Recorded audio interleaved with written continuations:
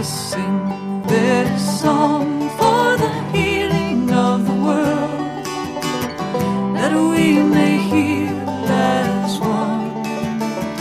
With every voice, with every song, we will move this world along, and our lives will feel the echo of our healing. Welcome to Spirit in Action. My name is Mark Helpsmeet. Each week, I'll be bringing you stories of people living lives of fruitful service, of peace, community, compassion, creative action, and progressive efforts. I'll be tracing the spiritual roots that support and nourish them in their service, hoping to inspire and encourage you to sink deep roots and produce sacred fruit in your own life. Let us sing this song for the dreaming of the world, that we may dream as one. With every voice, with every song, we will move this world along. Today for Spirit in Action, we're following up on an inquiry that began back in high school for me, and that means 4 decades ago. And it involves the possibility that the food that we eat can help or hinder our bodies as we struggle with the presence of cancer. Our guest today is Susan Silberstein, founder of the Center for Advancement in Cancer Education, on the web at beatcancer.org. She's authored a number of books and publications, among them Kitchen Chemotherapy, Hungry for Health, and the natural sequel, Hungrier for Health. With a vast amount of research knowledge accompanied by the experience that she's garnered with the clients of the Center for Advancement in Cancer Education, Susan Silberstein has an invaluable outlook on cancer and our hopes for coping with and curing it. She joins us from Philadelphia, PA. Susan, I'm really excited to have you here today for Spirit in Action. Thank you, Mark. I'm happy to be here. Of course, when you say here, you mean Philadelphia, which is kind of ironic since I'm the one who's Quaker. I'm out here in Wisconsin, which nobody connects with Quakers. How long you been in Pennsylvania area? I've been in Philadelphia my whole life, except when I've traveled abroad. How serious is cancer relatively, now compared to what it used to be? Has there been an increase in cancer over the last decades and centuries? Oh, absolutely. And of course, some people say, well, that's just because we have a more efficient diagnostic tools. But the truth is, now the lifetime cancer risk is 1 out of every 2.5 Americans. There are 1.6 million cancer diagnoses every single year in this country. It's hitting younger and younger. Adult cancers that used to be found among senior citizens are now hitting in the late teens and early 20s. And we have about 500,000 cancer deaths in this country every single year as well. I did interview someone several years ago who was dealing with the wide range of alternatives to cancer treatment. He, like you, is not a medical person, but he went out there and did the research. And he found out that, according to the best statistics that have been produced out there, it's not at all obvious that the standard medical treatments of surgery and chemo and radiation, that those uniformly produce really positive outcomes. And that's not, he's not alone in that conclusion.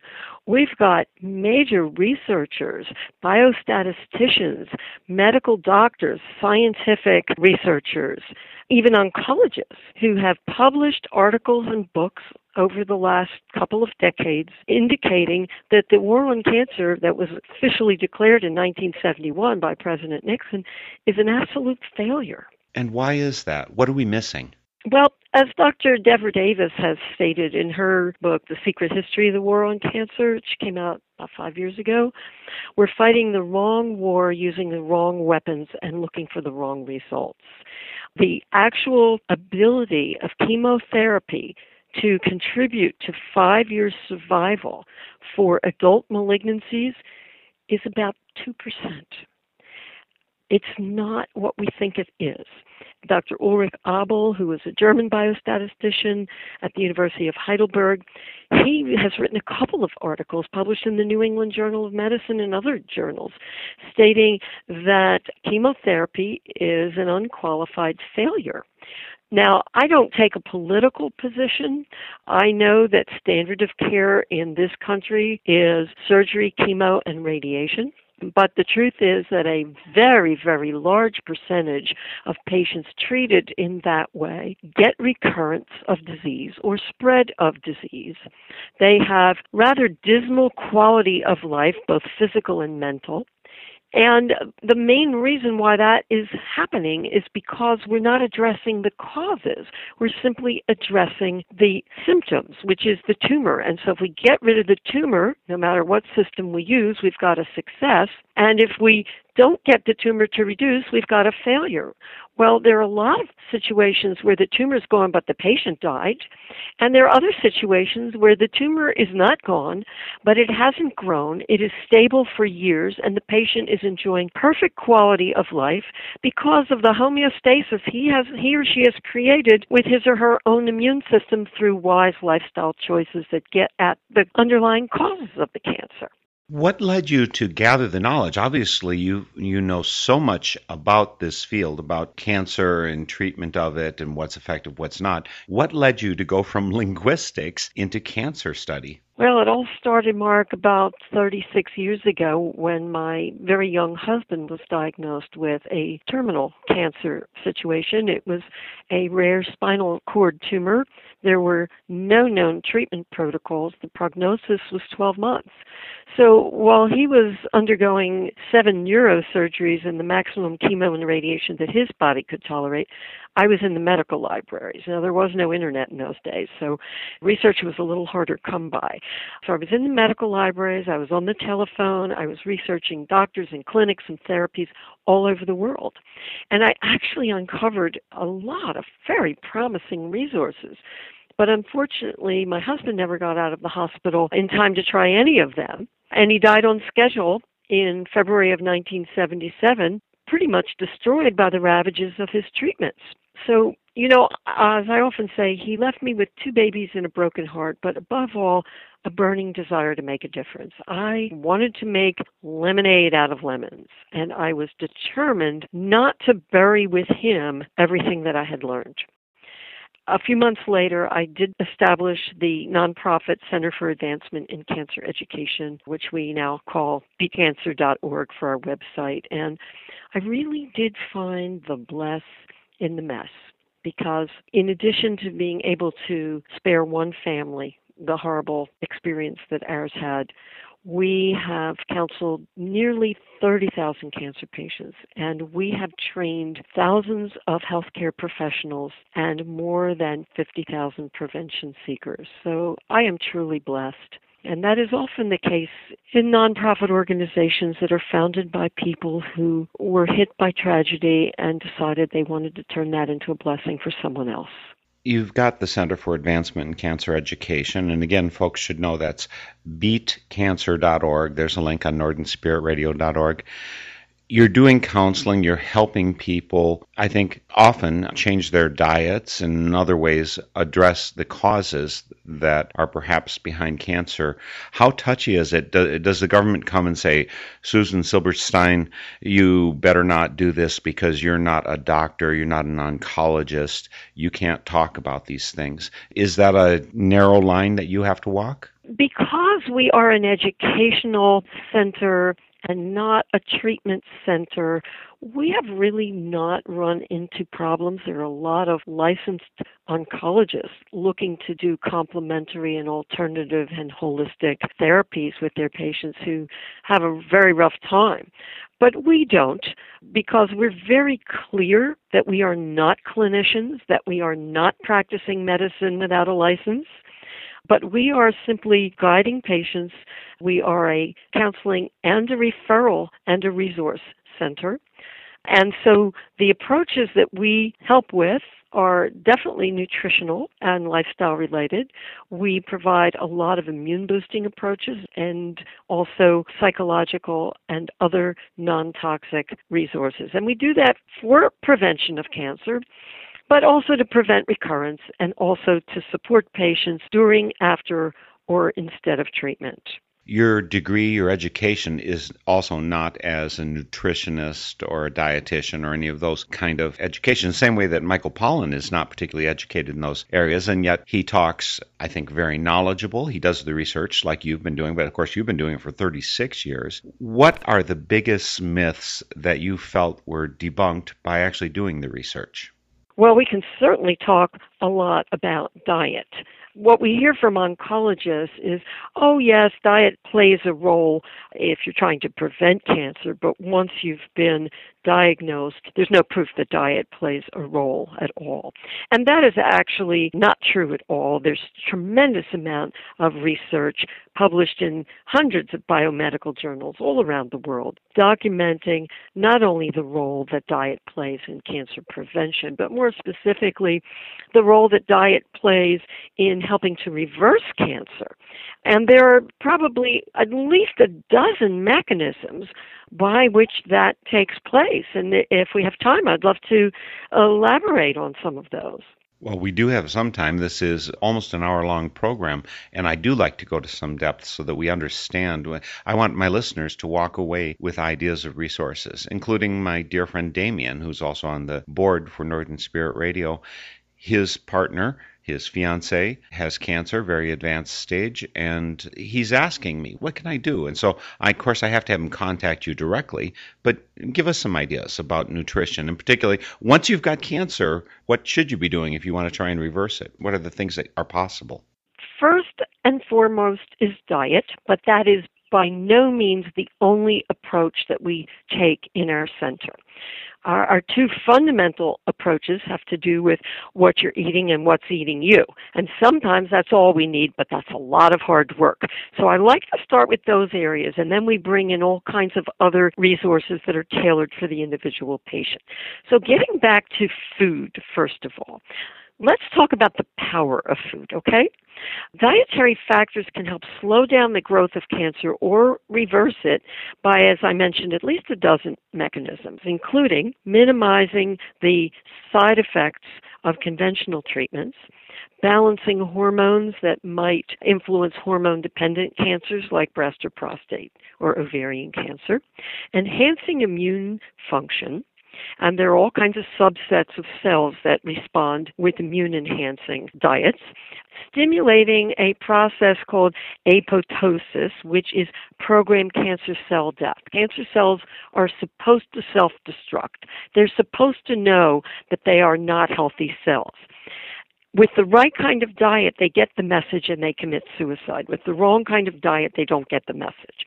In addition, proper diet can inhibit a process called angiogenesis, which is the ability of the cancer to develop its own blood supply so that it can nourish itself. So we don't want that to happen, so we can inhibit that with proper dietary choices. Stimulating new healthy cell growth, making the treatment more selectively toxic to the cancer cells while protecting healthy cells. Stimulating wound healing in the case of a surgical procedure. Improving quality of life, including energy and pain and appetite and eliminatory functions. Helping to prevent recurrence.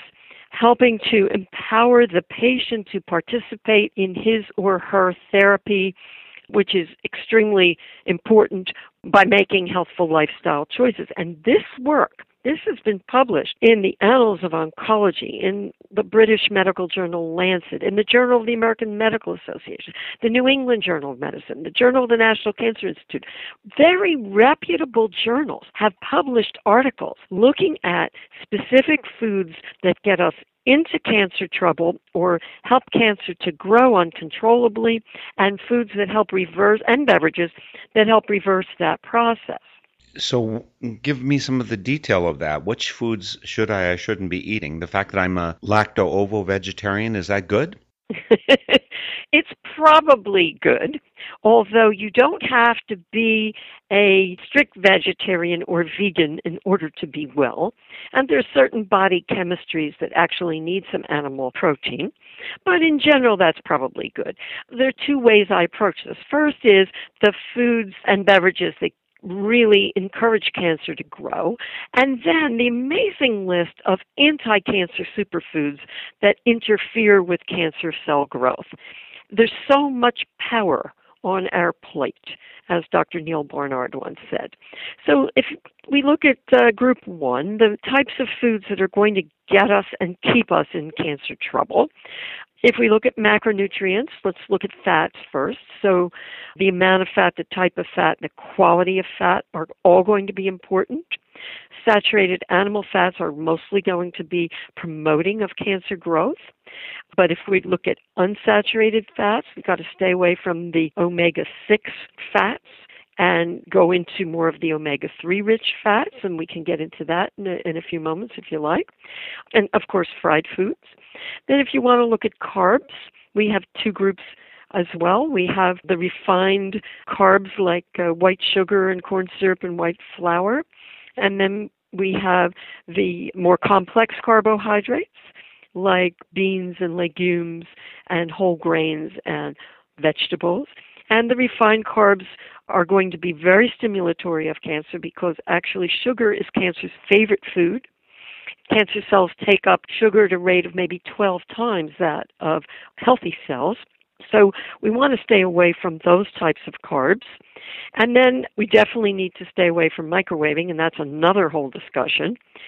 And then if we want to talk about the types of proteins briefly, we were talking about being a vegetarian and whether animal source proteins need to be eliminated totally as opposed to plant source proteins. The answer is probably not totally, but we definitely don't want more than 10% by volume and calories of our diet coming from animal sources.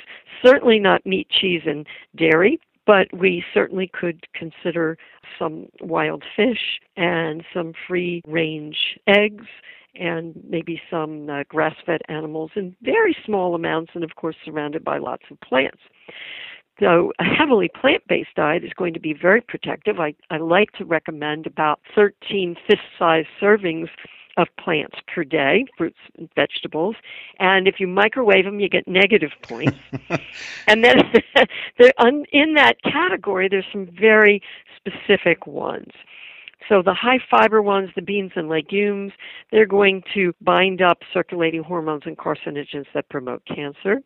The highly colored fresh fruits and vegetables are rich in the carotenoids or carotenes, which definitely enhance immune function and neutralize free radicals with antioxidants, both of which are key factors in cancer protection.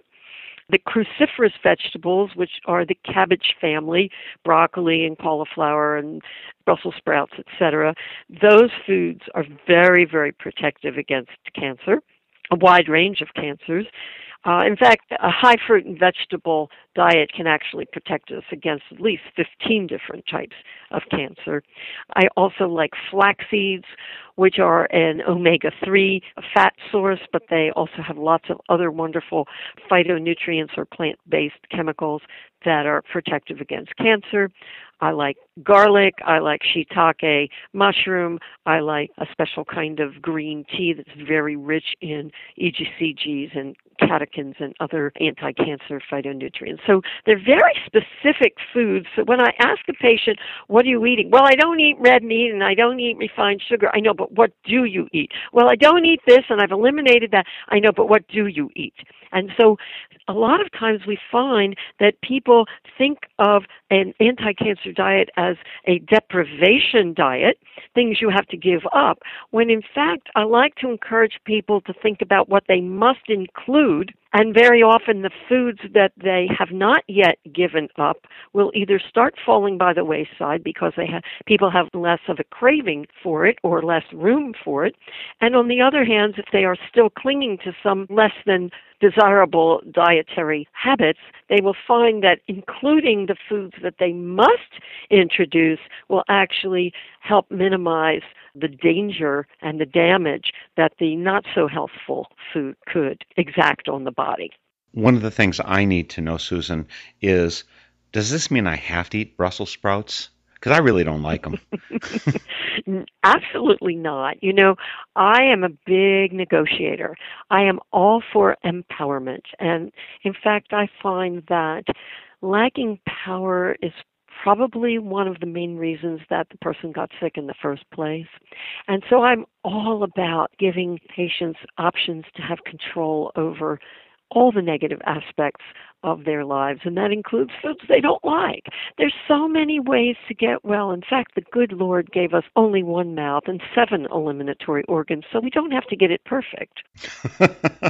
Well, with a ratio of 7-to-1, you'd think we'd get it right. Yeah, exactly. What nations, I'm not sure you know this, but what nations have the lowest rates of cancer?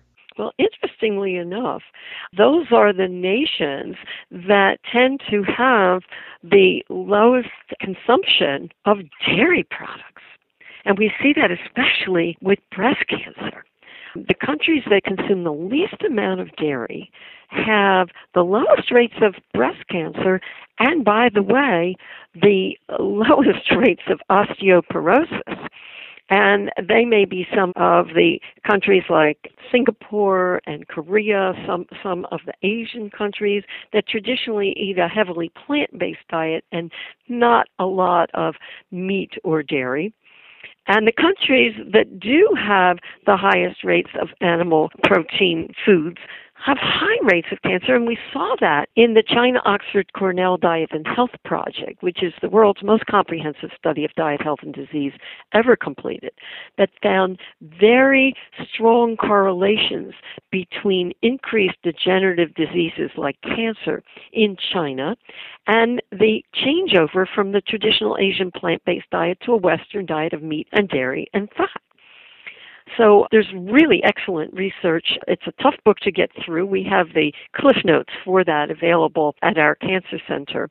But T. Colin Campbell and his associates at Cornell did a really fantastic piece of research there. I've tried to pay attention to the information about microwaves, and I've read a portion of Hungrier for Health, and I've certainly seen in other places people who say, we should avoid microwaves. I do believe it's a technology on which the good scientific research is not fully out there yet. I mean, I've seen different studies, and so, cautionary principle, I understand that and all. Have you seen studies, reputable large studies, that talk about microwaving and why it's problematic? Is it the micronutrients it destroys? I mean, cooking, a lot of people think raw foods is the way to go so we don't destroy so many nutrients and so on. There's no question that cooking in general can destroy nutrients. But if you look at a microwaved head of broccoli, you're probably only retaining 10% of the nutritional value, whereas a steamed head of broccoli, you're only losing about 10% of nutritional value. So there are a couple of issues. One has to do with nutritional value. Vitamins and minerals and phytonutrients are significantly reduced. So either the body isn't getting a lot of benefit, or the body cannot absorb these compounds because they're altered, or the body can't break them down. So that's one of the issues. And then secondly, has to do with the effects on the body, not just the effects on the food, but the effects on the body. A lot of digestive system disturbances and lots of hormone imbalancing is taking place. And we've actually seen cancers, the GI cancers, that are caused by a heavy microwave diet. We also see blood effects. So we will see lymphatic changes. We'll see bloodstream changes, white blood cell changes, immune system deficiencies, and electromagnetic changes in the bodies. Now, to answer your initial question, no, there has not been anywhere near enough research on the effects on humans of microwaved foods. I wish there were, but I can tell you empirically from my experience at the center that I have seen very, very high correlations, maybe about 95%, 98% of the patients who have contacted me are microwaving their diets. It's one of the first things that I like to change, and I've actually reversed lymphomas by just taking the microwaving out of the diet and probably restricting the dairy. I mean, that's pretty much all it takes. Get rid of a little sugar and get rid of the dairy and get rid of the microwaving, and you can get a normal blood picture in 3 months. Now, I don't mean to oversimplify because there's a lot more that goes into repairing body chemistry so that it will never host cancer again. But sometimes it's just getting the microwaving and leukemias. Oh my gosh. We can keep a chronic leukemia from ever becoming acute. We can get an acute one to switch back to chronic, and we can get a chronic one to normalize in just a few months of watching the microwaving in the dairy. Does this mean that China has particularly low cancer rates? Well, they certainly did when the majority of people were on a traditional plant-based diet. But of course, as you know, fast food moves over to China, so do obesity and cardiovascular disease, diabetes, and cancer. And that is what the China study proved. So, look, I realize that if I eat in a restaurant, there's probably something I have ordered off a menu that has been microwaved without my knowledge. Right. And that's, you know, I don't feel people have to be obsessive about things. As I said, you don't have to get it perfect. You just have to get it mostly right, and the body can handle the rest. It's when you're getting it mostly wrong that the eliminatory organs go on overload and they just can't cope. We're speaking today for Spirit in Action with Susan Silberstein. She is founder and educational director of the Center for Advancement in Cancer Education.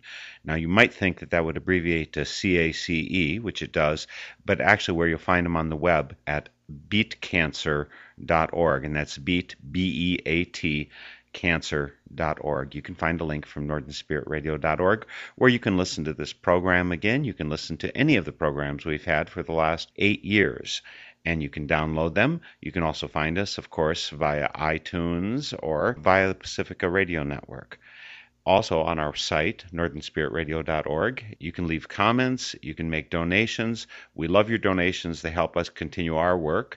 And we also encourage you to support your local community radio station. Their work is so vital in terms of giving an alternative voice for the well-being of this country. Again, Susan Silberstein is our guest. She's out in Philadelphia, where she works with the Center for Advancement in Cancer Education. She's taught at a number of nursing institutions, although her degree is in linguistics. As a little aside, Susan, could we conduct this interview in French if you wanted to? Bien sûr, ça va très bien. Bon, ce n'est pas tout le monde qui parle français. Hein? It just so happens. My Peace Corps experience got me fluent in French, and I've just never lost it.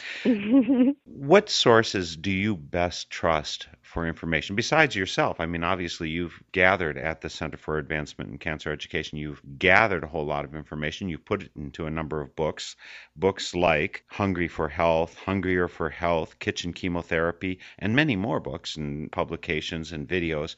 What sources do you like to best rely on for information that's trustworthy about cancer, diet, and lifestyle? There are a number of sources. My most valuable sources, Mark, are my patients. I have learned a lot from the medical journals. I've learned a lot from books that I've read, from doctors and researchers whose lectures I have attended. But I have to say that I have learned more from my patients than from anywhere. Now, you have to understand that after being in this field for 3.5 decades and working with close to 30,000 patients, I and my associates are probably in a pretty good position for evaluating the whole crazy world of alternatives. And if you go online and you just Google alternative cancer treatments, you will find 11 million resources.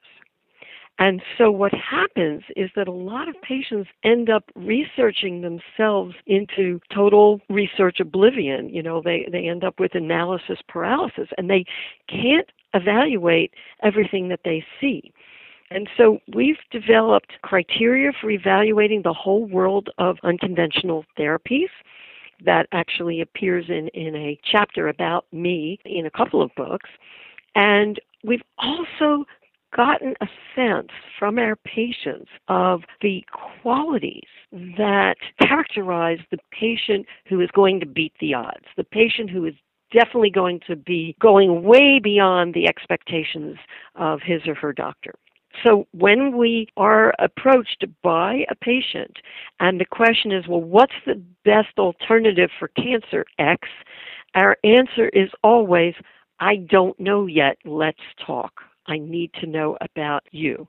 Because we, unlike the oncology profession, do nothing by protocol. They tend to do pretty much everything by protocol. We do nothing by protocol. Everything is patient-driven. Every program is individualized and tailored to each patient's personal needs, their physical, their financial, their geographic, their logistical limitations, and the limits of their belief systems. So we may have 10 different patients with the same disease diagnosed at the same stage, but they may be following 10 different programs, and all of them are doing quite well. What kind of results do you get? Is there some indication? Has there been a study of the folks that you've talked to see how effective this is? We have not had the means, nor the personnel, nor the funding to do that kind of study, although we have maintained meticulous notes on every case that ever contacted us. But we are now starting to gather that information going forward. I can tell you this. Everyone benefits at least in one way. And many of our patients, given months, weeks, and in a few cases days to live, have fully recovered. And then there's everything in between. So, as I often tell patients, we are all dying of a terminal illness called living. Nobody gets off this planet alive.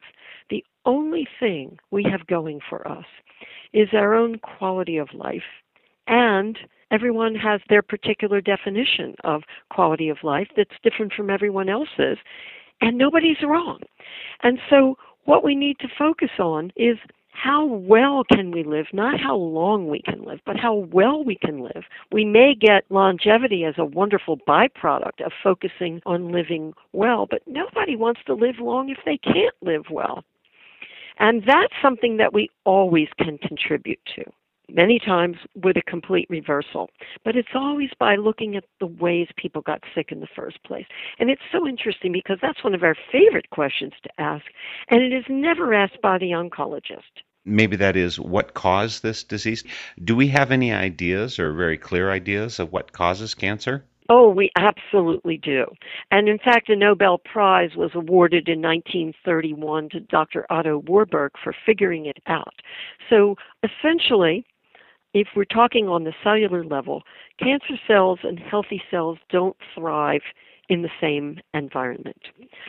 Cancer cells, as I mentioned, are very weak cells, and they need a low oxygen, high sugar, high acid environment in order to thrive, whereas healthy cells need a low sugar, high oxygen, highly alkaline environment according to thrive. So that's the first part of my answer. It just has to do with the cellular environment, or what we call the biological terrain.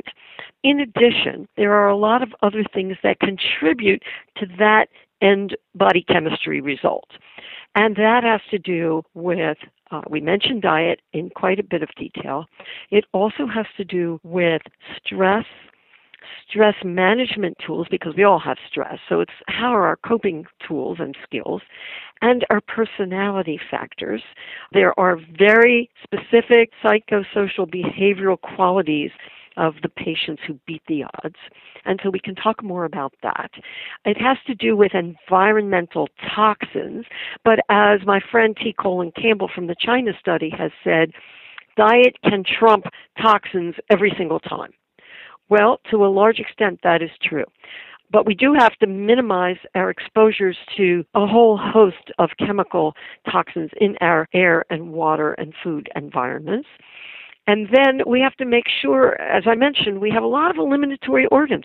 We've got to make sure they're functioning efficiently, because sometimes cancer patients fail on conventional treatment, not because the treatment didn't work, but because it worked so well and killed so many cancer cells.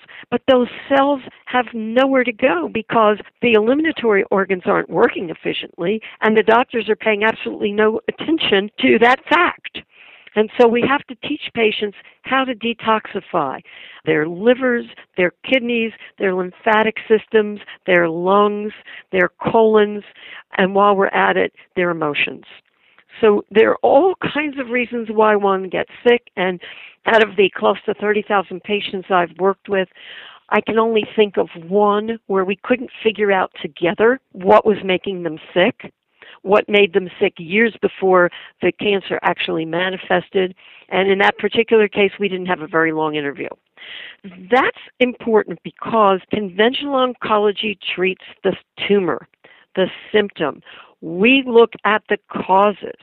We want to know what made that body produce and sustain malignancy.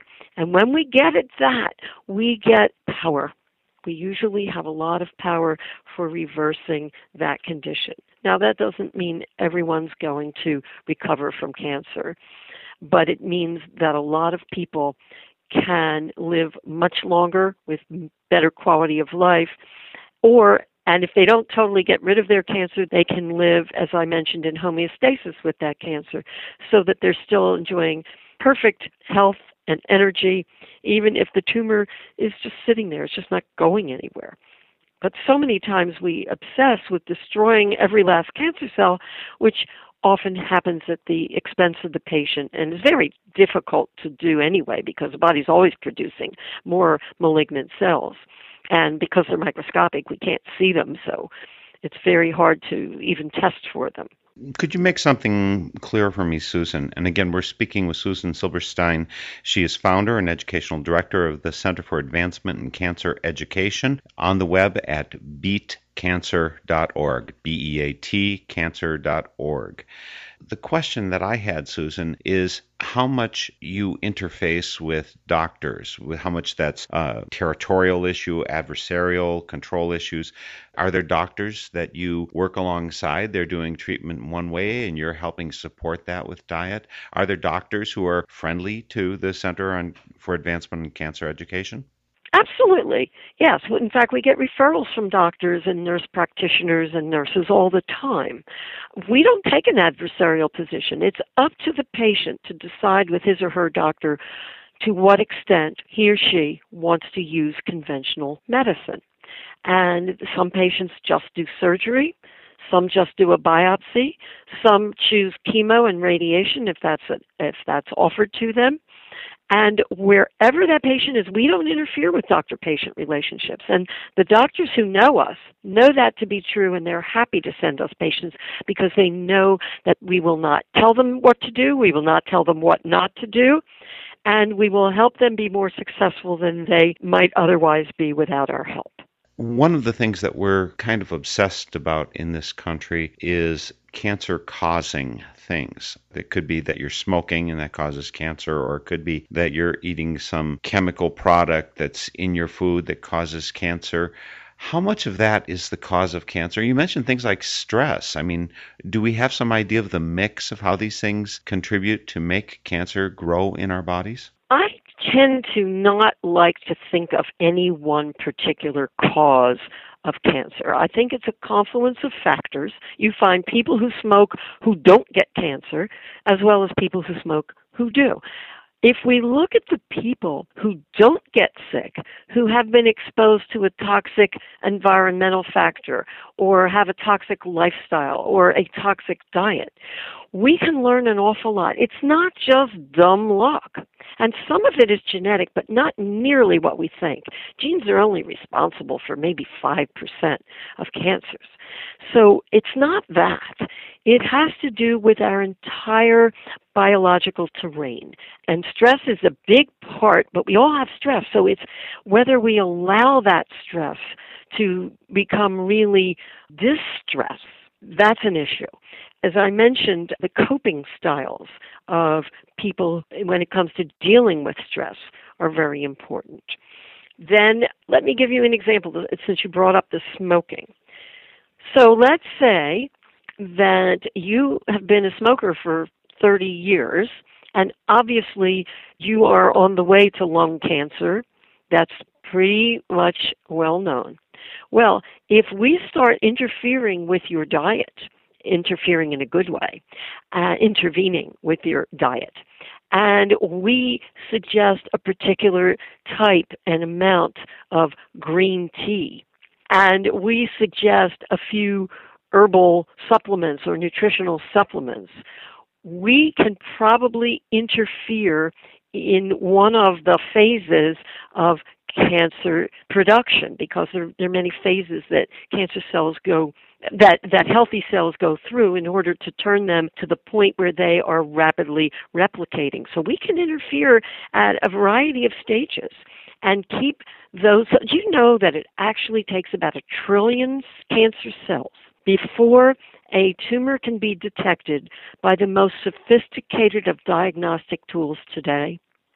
That it takes 90 days before 2 cancer cells become 4, and another 90 days between the time that those 4 become 8. And so most cancers are subclinical, 10 to 20 years before we actually find them. And so early detection is really late. And the best prevention is not early detection. The best prevention is to start interceding with turning around our body chemistry while we're still in the subclinical stage, and we'll always stay that way when we only have a few hundred cells or a few thousand cells on board. And a healthy body can recognize, seek out, and destroy up to 1,000 cancerous cells every single day as part of its own built-in immunosurveillance mechanisms if we just give that body what it was programmed to need. You know, I'm aware that even though we have a fairly lengthy program to discuss this in, we're just scratching the surface, and there's so much more to know. I do have a couple other questions for you, but if people do want individualized consulting services, do they just go to beatcancer.org, get a hold of you, and they can set that up? Is that how that works? They can set that up through an email, but at that point we're going to tell them to call. So they can call our toll-free number. It's 888-551-2223, 888-551-2223. We work by telephone all over the world with anyone who speaks English, and although I speak a few languages, I do my counseling in English. And so if people would like to set up a time, they can do that. We charge no fee for service. We also don't get any government funding or insurance reimbursement, but we do not charge fees. We ask for a donation. Patients can donate whatever they can afford, or their friends and family can make a donation in their honor. But truthfully, if a person has no means to donate, we help them anyway. So how is what you do at the Center for Advancement in Cancer Education, how's that different than American Cancer Society or the other people out there who catch the limelight about cancer? I'm glad you asked, because we have 3 ways in which we differ. First of all, our prevention programs focus on real prevention, not just early detection. And I have nothing against early detection. It's better than late detection, but it doesn't prevent anything. Second, most cancer treatment programs focus on destroying the tumor. We focus on rebuilding the body. Again, addressing the reasons that people got sick in the first place, and interfering with the process of cancer rather than just the manifestation of the cancer. And third of all, most cancer organizations raise money for research. We raise money for education. Billions of dollars have been raised. They've been spent on research. That research has been published in scientific journals. We teach people what the research says and how to apply it in their daily lives. And of course, I don't think we need more research for the cure, because prevention is the cure. It sounds like a really important service that you do at the Center for Advancement in Cancer Education. 2 more things, Susan Silberstein. One is, earlier in the interview you mentioned no one gets off this planet alive. And I wanted to ask you about your beliefs, because I think Jesus and Muhammad and a few others were supposed to have gotten off the planet alive. Do you happen to have any beliefs in that area? Well, let me put it this way. The body doesn't make it off the planet alive. The spirit, in my mind, lives forever. And no matter how you choose to honor spirit or recognize God, I believe that the spirit is really the driving force in terms of our wellness. And so I can give you all the healthy diet in the world, but if your spirit is dead, I can't get you well. We can get healing even in death. but I can't keep you on this planet unless I can get your spirit engaged. And that is a major focus of the work that we do. Very, very important. And about your personal beliefs that contribute to this work you do, do you have a particular spiritual outlook? I mean, where has it come to? Maybe this work has transformed you spiritually. I was very spiritual before this work came along, but I was definitely, I will say, egged on. That's a funny word. I was inspired, which is, of course, coming from the word spirit anyway, etymologically. I was inspired as I saw my husband dying. I found words to share with him that I don't know where they came from, if not from spirit. And when I'm counseling patients, I always ask God, Spirit, the universe, to guide me. And inevitably, I am moved to bring up topics or to respond to something a patient says in ways that are not just from logic. And so this has been such a privilege for me. Not everyone needs to find as important a role for themselves on this planet as running a whole radio series or running a cancer center or starting a charity. That's not what's important. What is important is that we find our own particular gift that we were brought here to share with the world. And when a patient can find his or her special way of serving society and the planet and the universe, usually that patient just spontaneously gets well. Diet helps, but that's not really where it's at. I believe cancer begins in the spirit. It somatizes in the body later. And of course, conventional cancer therapy always focuses on the body and the tumor, and not the physiology and the process and the growth. Those patients who really do well, they transform everything about their lives, not just their lifestyle and their diet and their exercise, but the way they view themselves and others and their family and their whole relationship with the universe. That's really where it's at, and it's so powerful. It's just amazing. I just have so many cases where when the spirit woke up, the cancer went away, and if we couldn't wake the spirit, it didn't matter what we did for the body. On my website, I normally, with each interview or each program, I try and put down religious and spiritual influences, past and present. Are there any that I can list for you? From what you said in the interview, I can't come up with one that would be. Well, I mean, I was born Jewish. I am a practicing Jewess, and I'm very knowledgeable. I have taught the Old Testament since I was 16 years old. I'm fluent in the Hebrew language as well, by the way. But I am very knowledgeable and observant, but it's the spiritual aspects of my life and my work that have taken me much, much beyond just observance, because you can take an observant anybody, and their values, their morals, and their spirit may not resonate with the higher good. I hope that all of the above for me resonates for the higher good. That's what I always look for. One of the most amazing quotations from Albert Schweitzer has become my mantra, and it might be a nice way to end this program. He used to say, "Each of us carries our own doctor inside us. We are at our best when we give the doctor who resides within a chance to go to work." That's some great wisdom. We've been speaking with Susan Silberstein. She is founder and director of the Center for Advancement in Cancer Education on the web at beatcancer.org.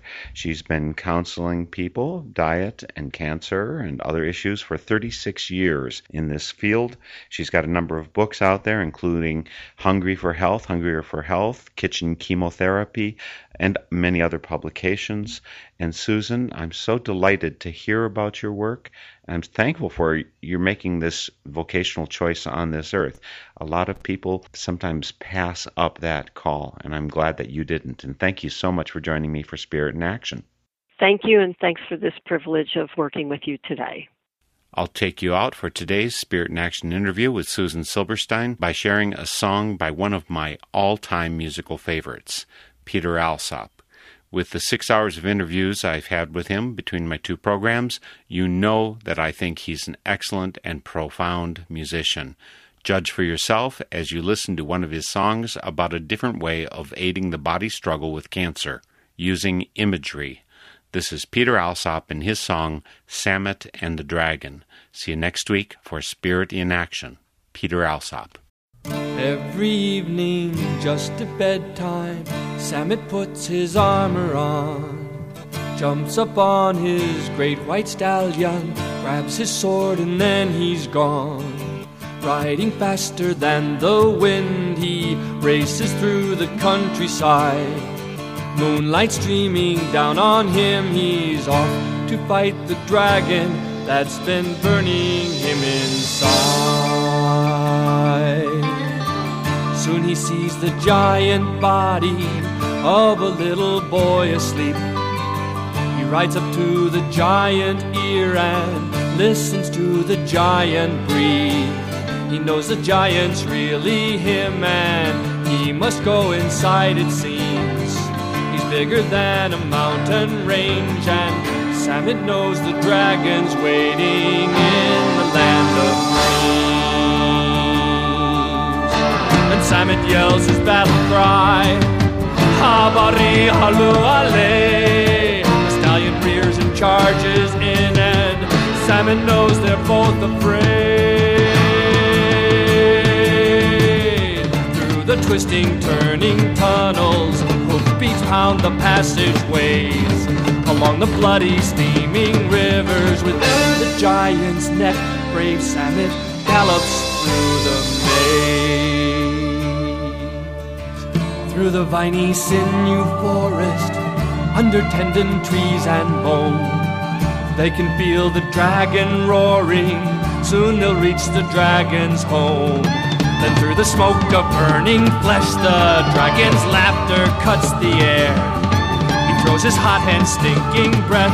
The stallion trips, brave Samet falls into the dragon's lair. And Samet sees the dragon's eye. He sees the hint of fear within. Could it be Haru Harai? The dragon is afraid of him. Power runs through Samet's arms. He feels the rainbow light inside. He draws his mighty healing sword and strikes the fire-breathing monster right between the eyes. The dragon knows his days are numbered. His fire's gone, he turns to run. He's growing smaller, growing weaker, and Samet knows the time has come. He raises up his healing sword. He's stronger than the foul disease. The dragon screams and disappears, and now the giant body of this boy can heal in peace. He whistles for his stallion who comes running to his master's side. And Samet leaps up on his back and off again for home they ride.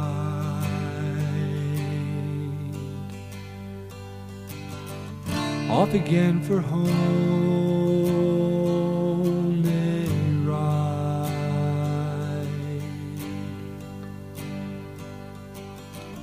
Every evening just at bedtime, Samet puts his armor on, jumps up on his great white stallion, grabs his sword, and then he's gone.